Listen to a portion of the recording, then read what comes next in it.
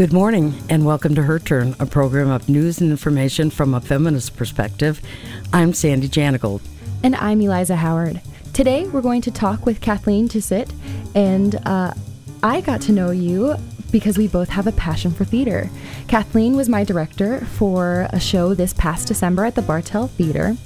But the reason I'm so excited to have you here is because of your work.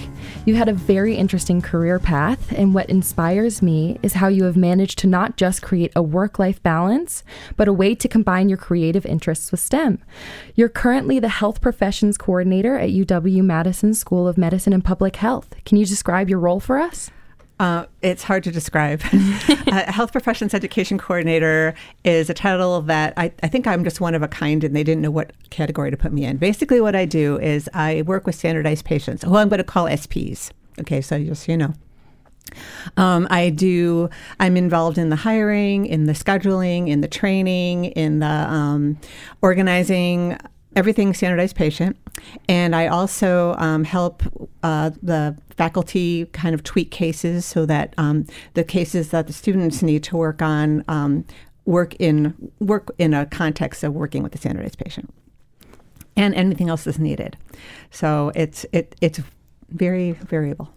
How did you get introduced to the world of standardized patients? Oh, how I got introduced was actually through theater, because I was a speech pathologist for a lot of years. And I was getting kind of burnt out. And so I knew I needed to do something else. And I was in a play with Jason Compton, who has been on the show. I believe he's somebody, he does one of the shows. And he said, you should be a standardized patient. And I was like, what the heck is a standardized patient? And so when I found out, I thought, this sounds kind of cool. It's like acting with med students or healthcare field people. And so I, at the time, there was a group that I auditioned for that, because there's different places on campus that use them. And I was accepted. And then from there, I found out they had a regular program of standardized patients and SPs. And you could be an SP, and it's intermittent part-time. And I thought, perfect way to kind of find a purpose in life. And so I did that for a couple of years, and then this job opened up. And this one took everything that I've done in my entire career with medical aspect, communication aspect, theater aspect, everything, and put it into one big package. That's amazing. What does a day look like for a standardized patient? For a standardized patient, it's different than it looks like for me. But for an SP, typically it's intermittent part-time work. So we recruit people to work based on what the demographic is needed in the case that we're doing for the med school at the time, or for the group at the time, because they all have like a case that they work on. So we send out invitations to work, and we get back, and then we make a roster. For the SPs, their day looks like, about a week before they have the event, they have an online training, and they go online, and then I do most of them I do the training with. There's a couple coworkers that also do it, but I do most of it. And we go over the case. I've had an SP describe it. It's like a table reading for theater. Mm-hmm. And so we go in there, we go over the case, we answer questions about the case. We do, anybody who's done the case before might have some insight on what the students might ask. And then we do that during the training. Then the day of, they come at their arrival time. Being on time is extremely important, just like in theater and anywhere else. And then they do the case. Some of the cases are interview only. They just have to memorize a lot of facts and a lot of things to be the person in the case. Some of the cases involved a physical exam, in which case they would wear a gown, and the students involved would do a physical exam as part of the case. So that varies, and then when they're done, they get dressed and go home. Can you give an example of one of the cases of what one of these case appointments would look like for one of these medical students? They're all different. I'll take an abdominal pain case just because they're pretty a lot. There's a lot of abdominal pain cases out there, and basically they're giving some of them have a name. A lot of them use electronic health records, which is Epic does the electronic health records, a student version. And so they're giving a name and an age and a family history, social history, like what kind of work they do, what kind of economic situation they're in, it might say like their family history, if there's any health issues in the family. It's got all these different categories of things that the SPs need to learn. And so on the case part, they have that all memorized and ready to go. And then when the student asks the questions, they know the answers. The difference from being with your real doctor, though, is if you go to the real doctor, you'll go in and you'll say, oh, man, I've had this stomach pain for 3 days now, and it feels like I've got a knife in my gut. And I just, on a scale of 1 to 10, it's like a 6. Well, we have to separate those out because the students are learning about and asking questions. And so we have to wait and just give them the one answer. So how long have you had this pain? Oh, 3 days now. Where is it located? Oh, it's on the right-hand side of my stomach. Like that. And so that's what the cases include. Yeah, so I talked to one of your standardized patients. Her name is Sarah Kendall. She said that she really enjoys being able to help the next generation of medical professionals. Working as a standardized patient gives these students a chance to work with a real person, and that's invaluable for a career focused on living, breathing patients. So thank you for working with them and training them. It's clearly great for the medical professionals and the standardized patients. So how did you come to have this role? You started talking about it a little bit. What brought you to your role as health professions education coordinator? Well, way back when, I was a speech pathologist, and I worked in a medical setting for the first half of my career. And I worked in hospitals, clinics, nursing homes, home health, things like that. And so my background, I knew a lot about that. And then my kids got to be a little bit older, and I was like, I'm kind of tired of that part of it. And so I started working in the schools, and I started working with high school students. So overlapping with all of this, when my oldest son was about 9 years old, he wanted to audition for a musical in our community theater. And I thought, well, heck, I'm going to have to drive him this whole time. I'd never been involved in theater except for being a chorus, ever. And so, if he's going to do this, I'm going to drive him. So we were in a play together. Well, I'm the one who got hooked. and so I was doing that. And then, so that's overlapping with the speech thing. And then when I switched over to working in the schools, when my same son was a freshman in high school, he had a group of friends, and they came to me and they said, we don't have a drama club. We really want to have a drama club. Can you do that? So we all went to the school board, and we had a drama club, and so that became more. And I was the play director there for many years until I left. And so that kind of all came together, and I love directing. I did a bunch of acting, not so much anymore, but I did a bunch of acting, but I also did directing. And then I thought, well, I better know what I'm doing. So I went and took grad classes in directing. So I have like 30 some odd hours in directing in grad school. And so I've got these two things that are overlapping. And then speech pathology got to be kind of a little bit burnt out with that. And my kids had then graduated from high school. And then that's when I talked to Jason, and I became a standardized patient. And then from there, it was like, well, this kind of ties everything. I need my medical background. I'm using my communications background. I'm using my theater background. I'm using my directing background. And it all kind of fit together to do this. So that's in a nutshell. That's so amazing how you've integrated the arts and STEM into your career path. And what an interesting path that you've taken a lot of different routes to come to where you are. It was different. Yeah, very interesting. So this is Sande Janagold. I have a friend who just went to see a doctor that she had never seen before. And it was a young man. It was for a gynecological appointment, actually. And she found him to be extremely compassionate and caring. Her diagnosis could very well be cancer. And he was telling her that no matter what happens, it wasn't her fault that she got that. And so I'm wondering if this is part of what they learn then while they're working with patients or SPs. Somewhat, yeah. They do focus a lot on the communication skills because over the years, doctors have had a reputation for not being very compassionate like that.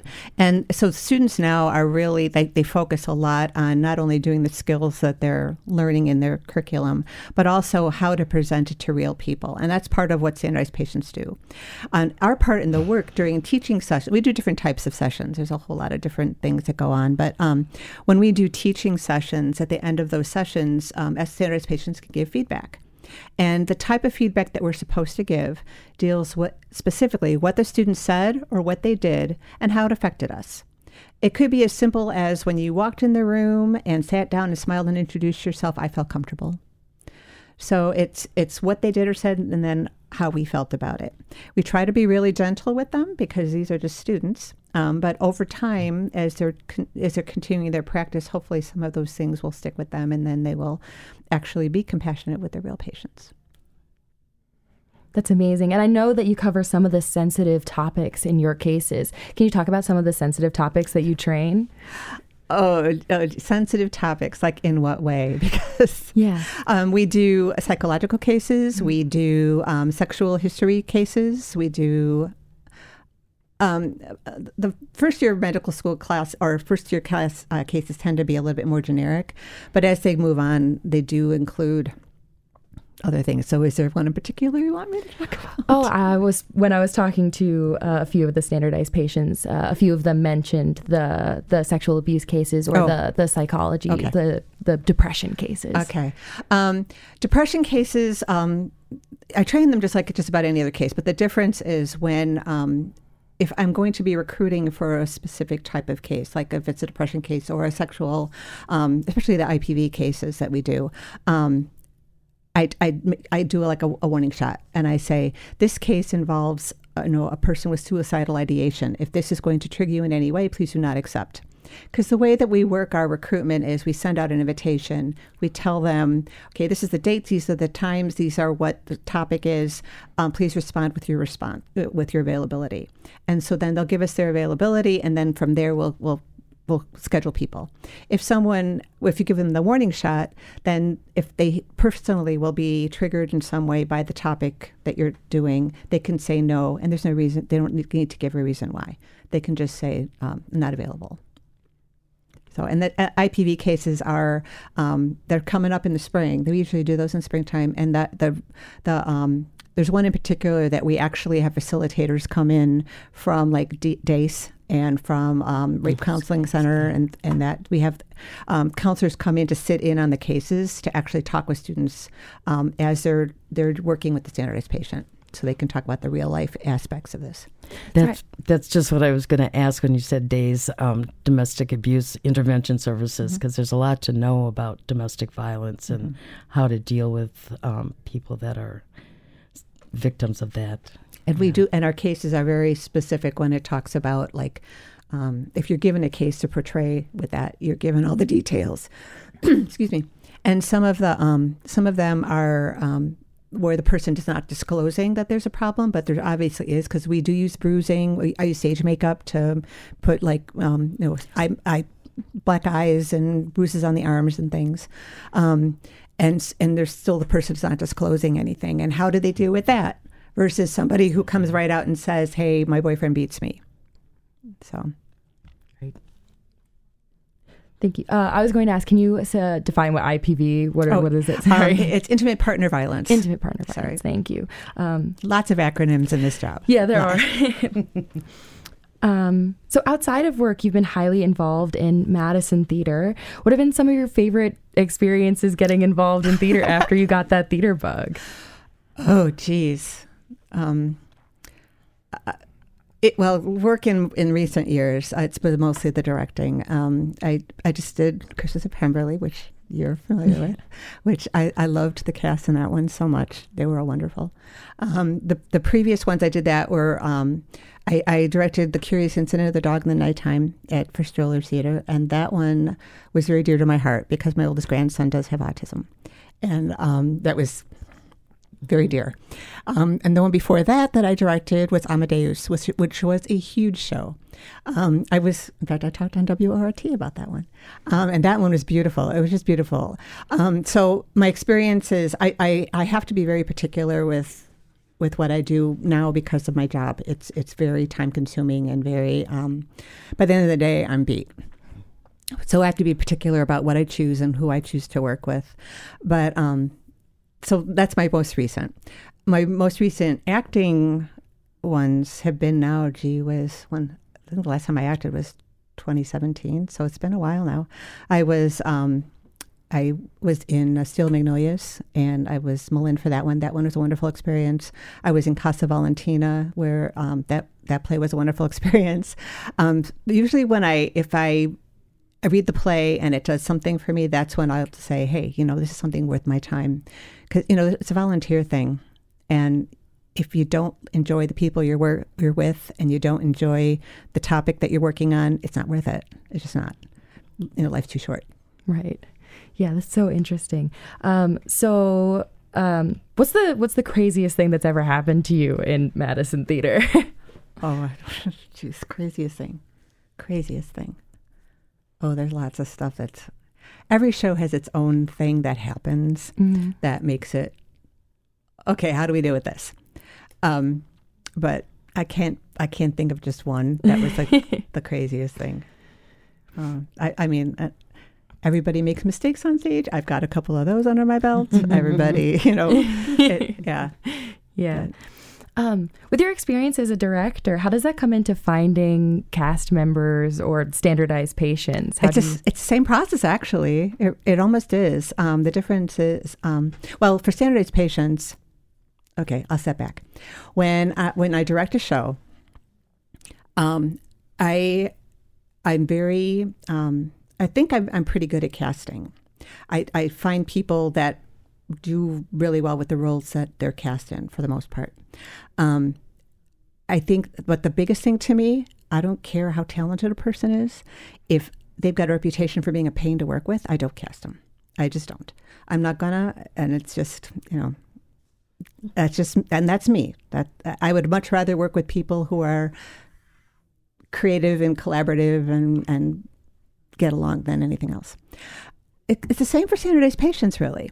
When we have a process, we have a hiring process.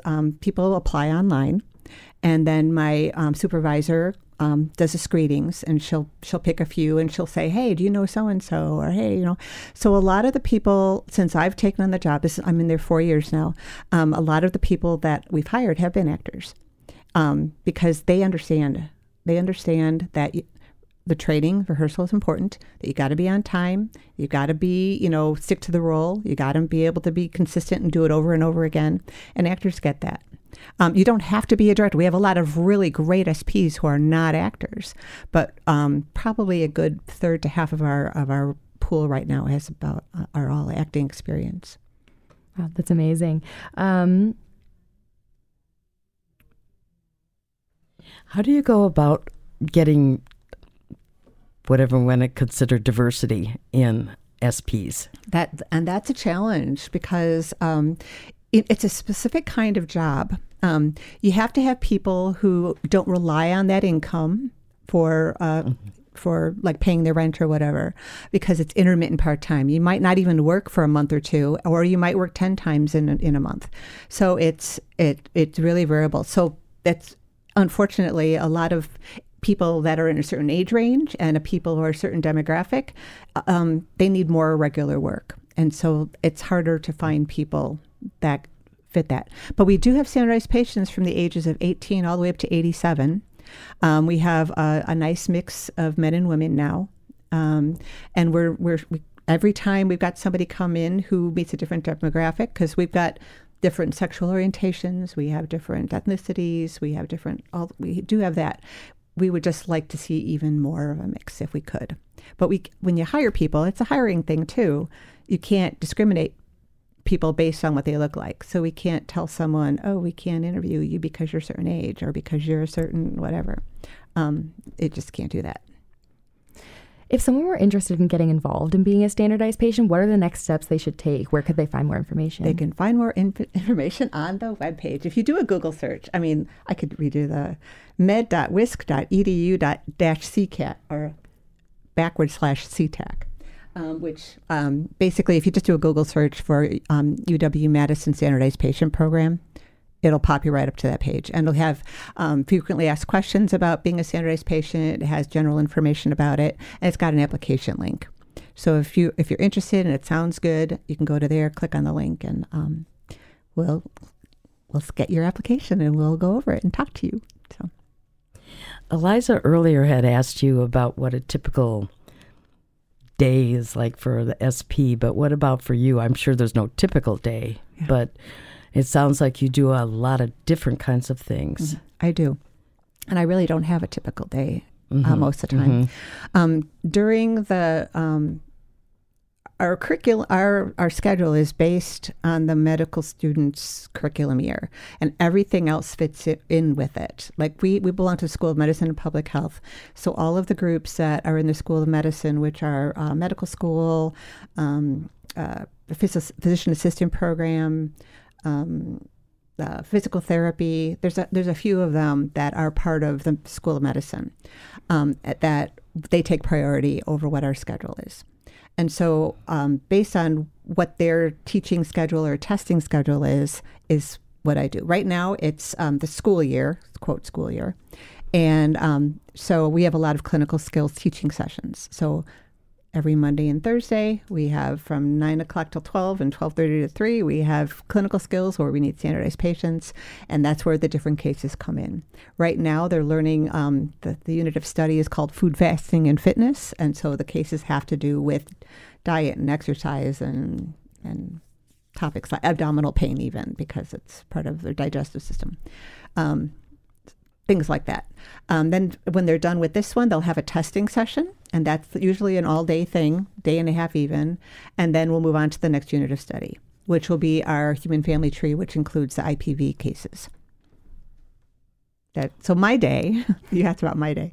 My day varies on if we're working a session, then I do a lot of checking in SPs and monitoring cameras, monitoring their performance, making sure no one's goofing up majorly. Things like that on those days. If it's a day that I don't have that, we've got meetings, and I'm recruiting for the next events, which are a month ahead of time. I'm recruiting. I'm talking with doctors about how we're going to make the cases work for SPs. Right now, we're talking about looking at possibilities for a scheduling system. We're talking about there's cleaning. I've got a wonderful coworker who cleans the center a lot, who's in charge of kind of organizing stuff, and we all kind of pitch in and help with that when needed. No day's the same. When I do trainings, though, like when the days that I do trainings for these cases, I typically work remote because it's online, and I have less interruptions at home. When I go in, I don't have a door in my office, and so I just less interruptions if I can just do it from home. So no typical day. Yeah. So you said you've been in this role for 4 years. A lot has changed in the world in the last 4 years. What has changed for you in this role in the last 4 years? Well, when COVID hit, we actually we went home, and then we spent the next couple of months scrambling to figure out how we were going to provide services to the students online. Because you don't want to interrupt their education or their, the clinical skills were an important part of their education. So we scrambled doing that. And then in July, we were back in person already.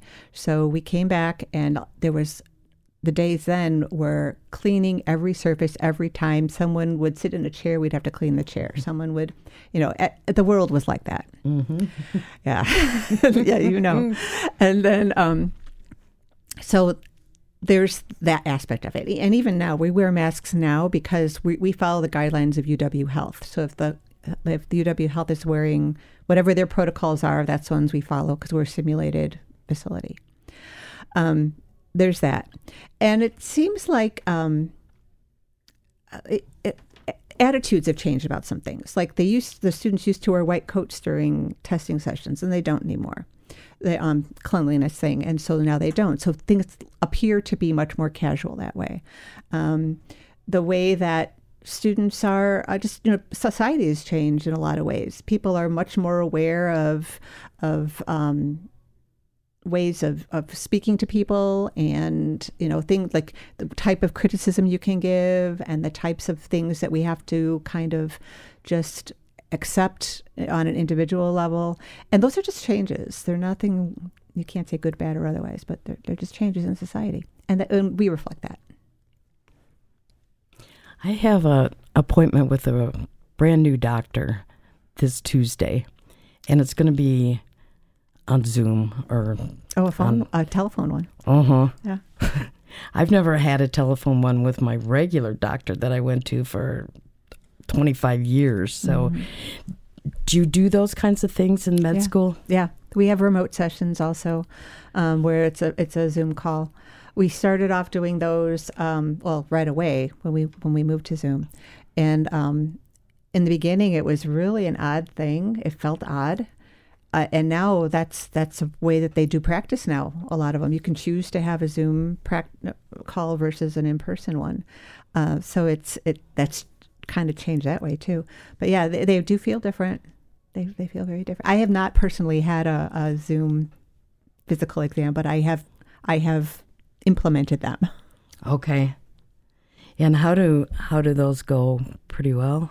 Well, it depends on what they're doing. Sometimes it's just a lot of asking questions. You just got to make sure that when you're going through, at least when we have one, that students are asking the questions and you're giving them just the answer that they asked for, because they have to go down the list and make sure they cover everything. Whereas if you tell them a bunch of stuff, maybe they'll ask more. I don't know. Like I said, I haven't really done it myself, but. Mm-hmm.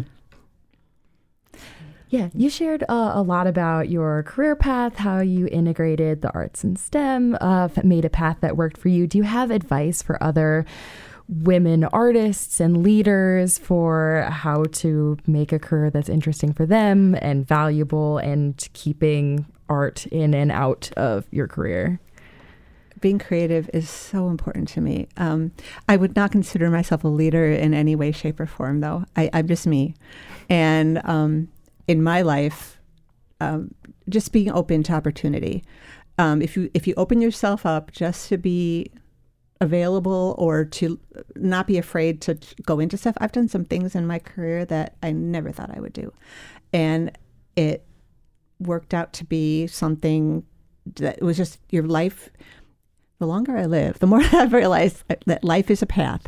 And if you take one path, it leads to something one way. And if you go take another path, it leads to something else. And sometimes if you're really lucky, those paths will all kind of end up where you're somewhere that you feel appreciated, creative, and, fulfilled. Isn't a director a leader? Yes. But the way that I'm a collaborative director, and I find that exciting because sometimes an actor will come up with, what if I try this? And I'll say, try it. And they'll try it. And I'll say, no, that doesn't work. Or I'll say, yeah, that's great. So I'm kind of the overseer to group it together. I don't consider myself to be the one in charge and who has to do everything. Okay. Makes sense. I hear the music. Yeah. Well, thank you so much for joining us today, Kathleen. It has been a joy speaking with you. And thank you, Joanne and Gigi, for engineering. Now stay tuned for 2.5 hours of women in music, arts, and culture on Her Infinite Variety. Thanks for joining us. For Her Turn, I'm Sande Janagold. And I'm Eliza Howard.